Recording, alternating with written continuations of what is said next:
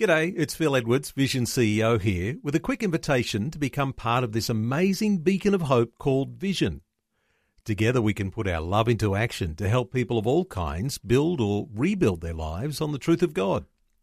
Please consider the part you can play during our upcoming Visionathon appeal, remembering that it's your support that makes Vision possible, including this podcast. Audio on demand from Vision Christian Media. We've all seen different styles of leadership in our day. Some good, some not so good, and some downright awful.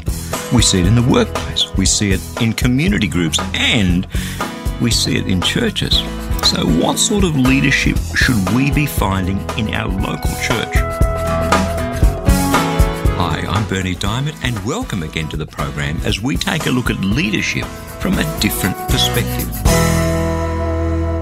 Over the last few weeks on the program, we've been taking a bit of a look at this thing called church because many people are uncomfortable with it. Can't tell you the number of times I've run into the attitude that church is old-fashioned and irrelevant. Can't tell you the number of times I've been sitting around with people who belong to a church and listen to them complain about this or that, some decision, the pastor, some leader or elder, and yet, as imperfect as church is, the whole church thing is God's idea, God's plan, His plan for His children, those who believe in His Son, to live together as a family. Now, I don't know about you, but I've never encountered a perfect family, and church is no different. Be that as it may, I think that when we're looking around to find a church to belong to, or when we're honestly taking a good hard look at the church that we do belong to, there are times when we need to use our heads to look at the different aspects of church and ask, is this working as it should be? On the occasion that I've been looking for a church to belong to, one of the things that I look for is the style of leadership. And that's what we're going to be taking a look at on the program today, the leadership that goes on in a church. Depending on the culture in which we live, we have different expectations of leadership. Some cultures, the Korean culture for instance, in part the Chinese culture, well, leadership is quite a hierarchical concept. People have grown up in a culture where you respect and honour and obey the person who's put in leadership above you. In many Western cultures, people are more egalitarian in their views. Consumerism, generational influences, those things can cause people to question leaders much more. So leadership has a lot to do with cultural and generational context. Someone who makes a good leader for a church as a whole may not fit so well, for instance, in a leadership role with the youth of a church. But whatever the context, whatever the culture, I think we've all seen the sort of leadership that inspires people and yet the sort that seeks to control them and push them down. The sort that empowers them and the sort that oppresses them. This isn't just a church thing, it's anywhere. Now, leadership and us submitting to leadership is only a problem when we disagree with the leader or the leaders. When we agree with them, it's a piece of cake. But when we disagree with them, then we have a problem. And for a leader, it's kind of a delicate balance sometimes between empowering people to be all that God made them to be and to achieve all that God made them to achieve on the one hand, and yet to set boundaries and directions on the other. Because frankly, without boundaries and directions from one or more people who are clearly gifted to be leaders, the church is going nowhere. It's going to be all over the place. I've seen churches that start out with this great idea of giving everyone a say, and so a committee springs up for this and another one for that, the property committee, the finance committee, the missions committee, the remuneration committee, and on it goes. And whilst committee can work as a legitimate leadership tool, some churches become so bound up in committees and arguments, it turns into masterly inactivity.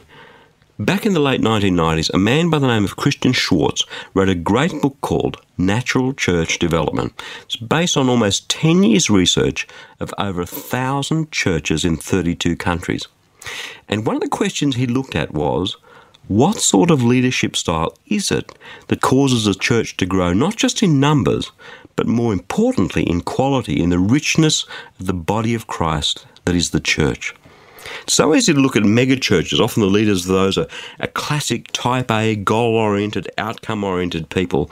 But in his research, Schwartz found that it wasn't necessarily the superstars that made the best leaders. Let me read you what he had to say. And by the way, this is a great book, not too thick and very, very easy to understand. Again, it's called Natural Church Development. Anyway, this is what he writes on leadership. Leaders of growing churches concentrate on empowering other Christians for ministry. They do not use lay workers as helpers in attaining their own goals and fulfilling their own visions. Rather, they invert the pyramid of authority so that the leader assists Christians to attain the spiritual potential that God has for them.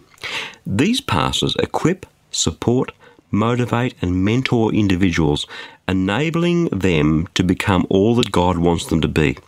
And the good news is that pastors of growing churches don't need to be superstars. Most of the pastors with the highest scores in the research are little known. Now, remember, this comes from a huge research project. Over 4.2 million individual responses were analysed. Turns out that the style of leadership that's the best style across countries and cultures and age groups consistently is the sort that empowers God's people to be who He made them to be and to do what He made them to do. And why, oh why, should that be any surprise to us at all? The Bible, written a couple of thousand years ago, tells us exactly that. Have a listen. 1 Peter chapter 5, beginning at verse 1. Now as an elder myself, and a witness of the sufferings of Christ, as well as one who shares in the glory to be revealed, I exhort the elders among you to tend the flock of God that is in your charge, exercising oversight, not under compulsion, but willingly, as God would have you do it, not for sordid gain, but eagerly. Don't lord it over the people in your charge. Instead, be examples to the flock. And then, when the chief shepherd appears, you will win the crown of glory that never fades.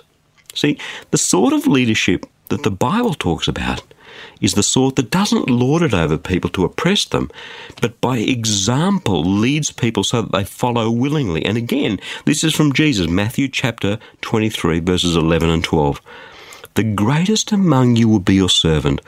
All who exalt themselves will be humbled, and all who humble themselves will be exalted. The sort of leadership that God wants for His church is servant leadership, leadership by example. I can't tell you the number of churches I've walked into where the pastor's running around utterly exhausted, running his agenda that doesn't include the people, having this person do this, that person do that, and all the time the people in the pews are grumbling.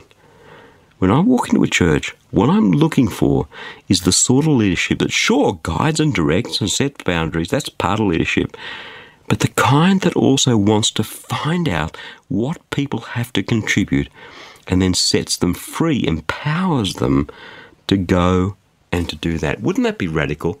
The number of times pews are full of people with certain giftings, but the church, the leadership, doesn't go out there to discover what those people's giftings and motivations are. Somewhere, somehow along the line, many a church has got this idea that the pastor or the minister is the one-stop shop that does it all. At the other end of the extreme, that it's a complete democracy and everyone gets to decide. In my experience, neither of those two extremes work.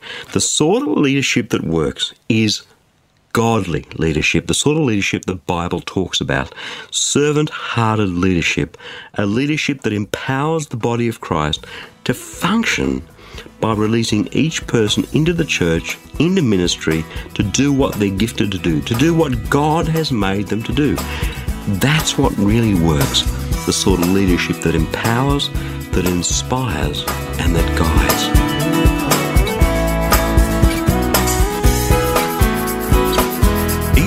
Church has changed a lot recently. The fact that fewer and fewer people are choosing to be part of a church is nothing new. And even many of those who still attend are feeling less and less connected.